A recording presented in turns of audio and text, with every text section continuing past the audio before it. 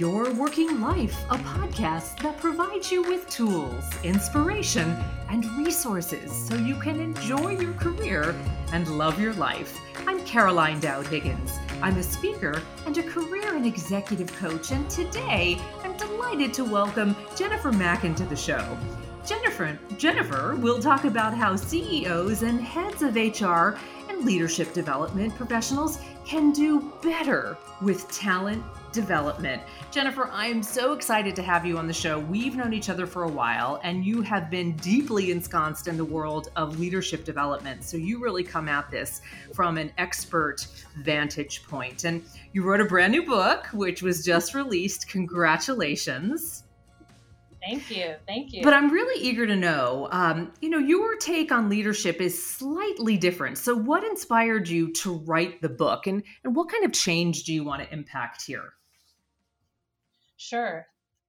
Well, thank you again for having me, Caroline. And I love listening to Your Working Life and look forward to being able to provide a few nuggets, hopefully, to those who are listening. And the reason this book came about really is based on consulting that I've done with hundreds of companies over about 25 years. And I've had a lot of thoughts spinning around in my head of what I want to share more broadly. And it was Forbes Books that came to me and approached me and said, I think you've got a really unique message to share. And they had a unique process for coming together and getting to the heart of the message in a few hours, which was really cool. It was this brainstorming session that we did. And I came with an outline, and then we put a lot more meat to it. And then the clarity came about what I want to share, which is that the way we're developing leaders today is just not working. And people are still not ready. And so we have developed some unique ways of handling that. And so I want to share through this book this big problem that if we don't address it and leaders aren't prepared, leaders aren't ready for what's coming next, companies are not going to succeed like they could.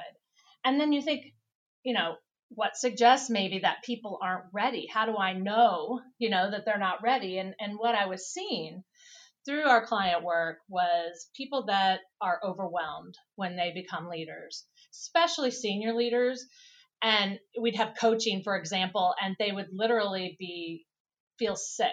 And maybe half the time they'd end up in tears talking about the heavy load that they have and not sure how to handle it. There are lots of reasons why they aren't ready. They're promoted without a lot of experience often. And, there's decreased engagement. And so a lot came to why do I want to share this message? So I'm really excited to share the process we would recommend and the ways we would suggest that companies go about it differently. It's interesting that you mention the generational differences. Many are becoming leaders early on in their career. And sometimes that's out of necessity because of older professionals who are retiring. It's an interesting time. We're dealing with the after effect of the COVID-19 pandemic. Some people are taking early retirement, which is giving opportunities to new leaders. So what can we do that's different from the tried and true training of leaders that can be more impactful? Because clearly we've got work to do here. We do. And especially this new generation coming up, they are expecting that the companies they work for are going to take care of them in this way. They want to learn, they want to be developed, and they're demanding that they're to be developed. And, Carolyn, it's not that I believe that the competencies we need as leaders have changed a whole lot. I believe that the way that we could be successful 20 years ago is similar to how leaders can be successful today. So it's not necessarily the skill set that we're trying to change about the programs that we're delivering. So what I learned was missing is one of four things. One would be that companies are connecting their development to their strategy. So are they developing people based on what they need them to do in the future, what they need them to be ready for? That's the connection of the leadership team and human resources together to create the plan and the how. Secondly, we need all leaders involved. And this isn't happening very often, where there's a culture of leaders that are developing other people. And it's crazy, but I believe leaders' main job is to lead people and to help them grow and develop. And you would think, gosh, that's common sense. But what I learn is they tend to go more to their function, their finance function or marketing function, and focus on outcomes there versus the people that are in their care. So that's number two. Third is this reinforcement and practice piece. If you think about when you've gone through any sort of program or development, or you even read a book and you're thinking, how do I put this in action? You go right back to what you've been doing before and you're already overwhelmed, already have too much on your plate. So how do we practice and reinforce what we know we need to do differently? And then lastly, this is kind of an odd one in the current circumstances of not really gathering in groups right now, but I believe it needs to have a pretty big face-to-face component, that leaders need some opportunities, and now it's through Zoom right now and small groups, but how do we share information with each other, learn from each other? That's when it really sticks. So this is about the stickiness of the information that we're receiving and learning along our whole leadership journey, which none of us, I believe, have arrived. And you know what I find fascinating? It is employer evaluation season, right? That time every year where we think about performance reviews and how leadership is measured. And I'll just say one thing. I think the standard evaluation forms leave a lot to be desired, right? I think there's such a way to improve that, but that's a whole other show. But are we really assessing our leaders well and giving them opportunities to grow and develop in how they are honing those leadership skills? Right. And I agree that it's shifting away from the formality of it, and I'm glad for that because it's awkward. It feels like it's on another thing on top of everything else that leaders have to do. However, I think on the front end of a year or when someone starts a new role, clarifying expectations for leaders in particular, laying out what their responsibility is in the development of people, holding them accountable for that, rewarding them for that is really where what's needed. And how you do that or how often you do that, I think can vary. And so at least we need to be having conversations monthly and checking in and having development plans that connect to it. Again, as I mentioned, we all have room to grow. And so talking through with the person you report to about what you want and what you want to do in your career and where you want to improve. If you both know what that is and you both agree to how you're going to get to that next stage you want to get to, there's really no stopping people. And that's the exciting part. If this evaluation and assessing can kind of come together as an opportunity for that development. Jennifer, we'll be right back after a quick break. Your working life is powered by your stories. We want to hear more from our listeners about your experiences in the workplace. Tell us what challenges you've overcome or tips you've learned along the way. And even better, if you don't have the answers, let us know what issues you want to know more about. We want this podcast to serve all of your working life needs. Send me an email at caroline@carolinedowdhiggins.com. What inspires me, Jennifer, is your work with C-suite level leaders, right? And you said if the change is going to happen, it needs to happen at the top. So walk us through that, because I know some of the big concerns for CEOs and leaders in those pinnacle roles is not only leadership development in their ranks, but retaining talent. Right. There was a study recently, the Conference Board, it was the beginning of this year, of 2020, and it laid out top concerns for CEOs and focuses.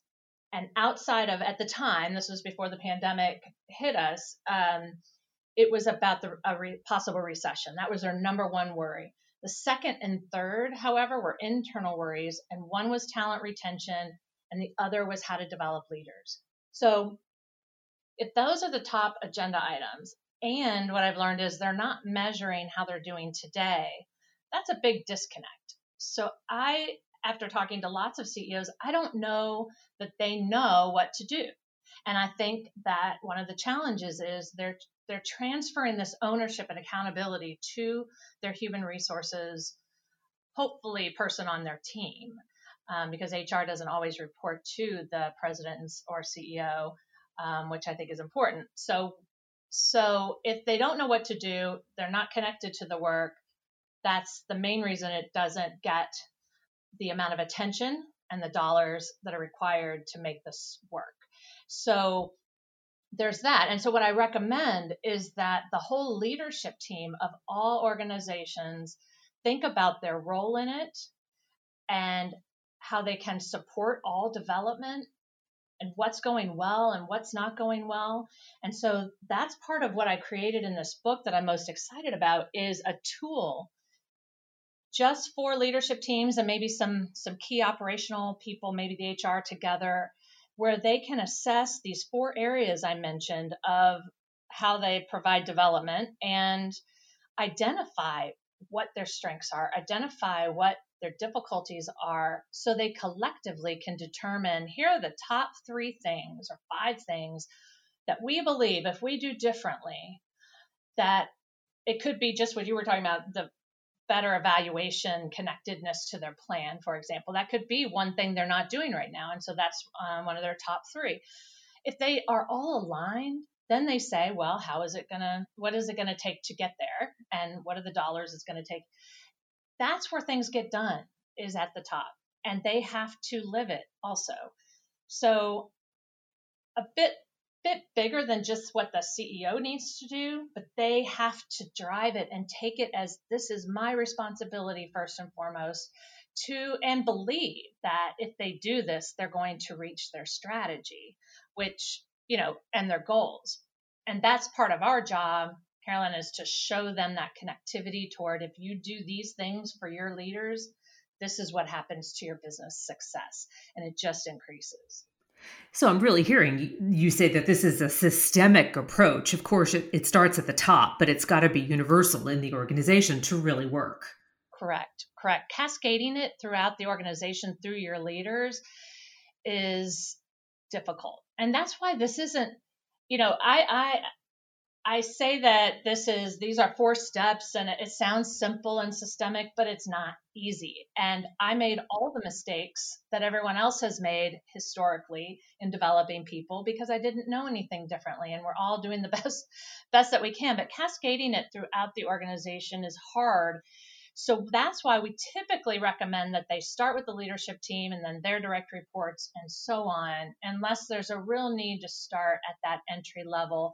Because if you start at an entry level, supervisors, for example, and then they're not supported by the person they report to, and they don't really even understand what they're learning, it's going to break down a little bit. So we usually start at the top and say, what is your role as a leadership team, not only in this development, but how can you be a better leader, and what should you expect from your team? So this is really a shift or a pivot in methodology. And certainly I wouldn't want you to speak about specific clients. We want to honor that confidentiality, but maybe generally you can give an example of the types of things that were tweaked and changed and adjusted to promote stronger leadership within an organization. Happy to. Yeah. So one company comes to mind in particular that it's a software development organization, and typically the more technical organizations don't focus as much on the people side, at least at first. And that was the case with one of our clients.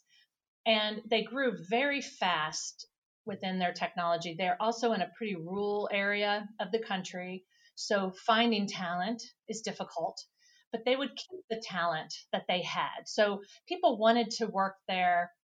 But then they needed to double in size again, and they knew they couldn't get it easily. Plus, I think it was 30% or more of their leaders were going to retire in 3 to 5 years.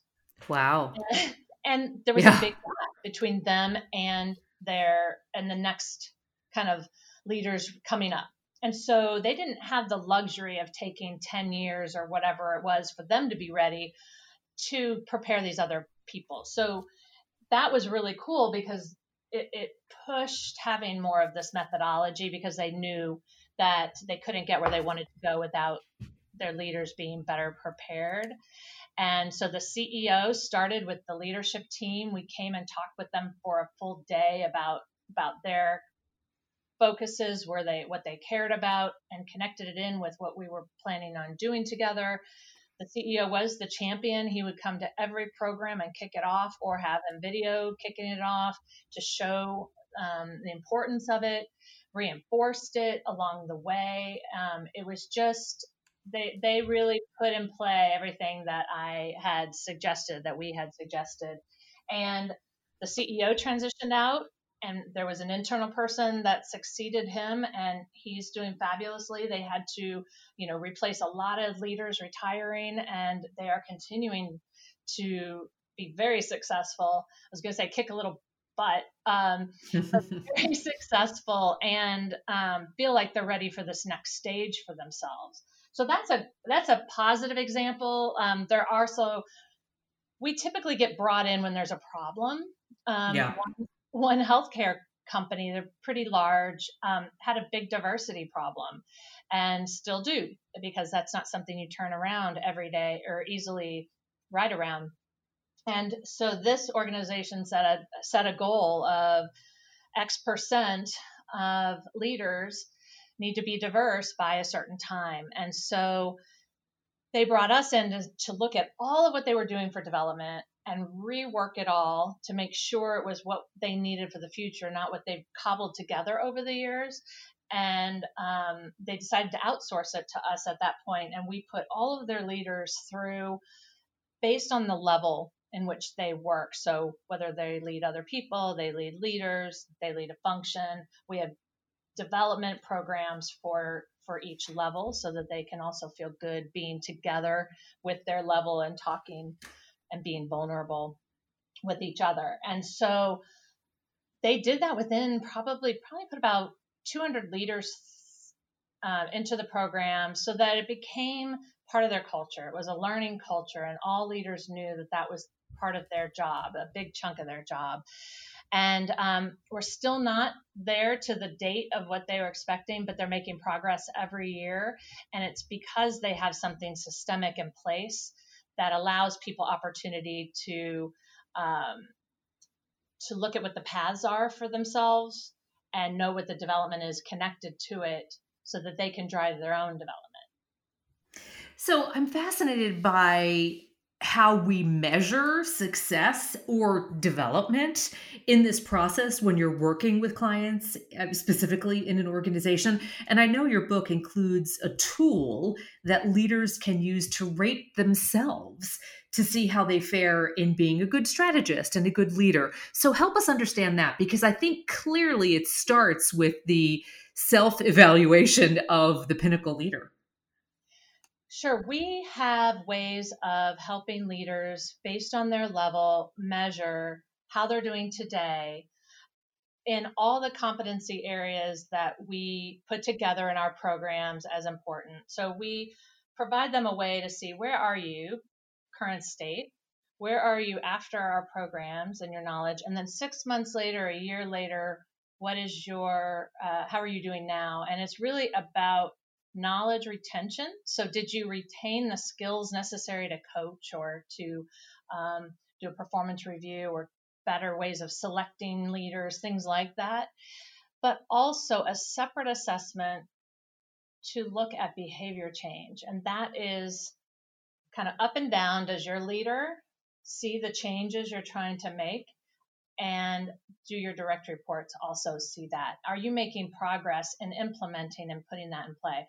Lastly, we try very hard to capture what a client cares about, because all of their leaders are developing each other and their direct reports, then all numbers should increase. So before we begin working with the client, we ask them, what are you trying to accomplish? And so for the healthcare company, it was diversity.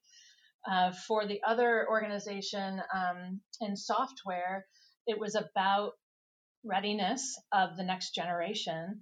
So we can look at that. I call every CEO a year later and say, okay, this is what you said you wanted to happen with this program. Where are you today? Some of it is a little more subjective, and others are much more tangible, of increase in revenue, things like that. Jennifer, this is such an opportune time and a very interesting time as we navigate the COVID-19 global pandemic. Is this a good time to focus on leadership in an organization and say, hey, new normal, how do we do this? Good question. It's a tough time to focus on it, but absolutely a time to focus on it. So right now, leaders are looking for help. We're doing a survey that's going to come out next month about how leaders fared during the pandemic. And I'm very excited to know what's going well and what's not going well, so that we can give that information back to companies to think about how their leaders have done through this. So now we have some real evidence of how well they did. It'd be nice if we could measure some of that for each of our clients and then show them some information about here's who's done well and not done well. So then they could say, all right, how do I make sure that they're ready for the next change? Because that is something that we know for sure, is that it's something else is going to happen. Hopefully nothing as big as what's happened for the first half of the year, but change is going to be ongoing, and managing through that is a big part of how you know if leaders are ready. So yes, if they can focus on it right now, and a lot of our clients are doubling down on that and spending a lot of time. Some are really just trying to keep alive. And in that case, I understand if you can't focus on it, but just being ready to when you can. Jennifer, thank you. I learned so much from you today, and I'm so grateful for your book. Let me tell our global audience all about it. It's called Leaders Deserve Better, A Leadership Revolution, and it's available on Amazon and at all major book retailers. I wish you great success on the book launch, and thank you for your extraordinary commitment to leadership development. Thank you, Carolyn. Appreciate the invitation. You take good care. And if you like our show, subscribe on iTunes or SoundCloud, and even better, leave us a review, because this helps new people find us online. And let me know what career-minded issues you would like for me to feature on a future show. You can find me on Twitter at @CDowdHiggins. A special thanks to my podcast colleagues, Laura Deck, Executive Director of Publicity and Communications, and Claire McInerney, Executive Producer. Thank you for making this show awesome for our global audience. I'm Caroline Dowd Higgins. Thanks for listening.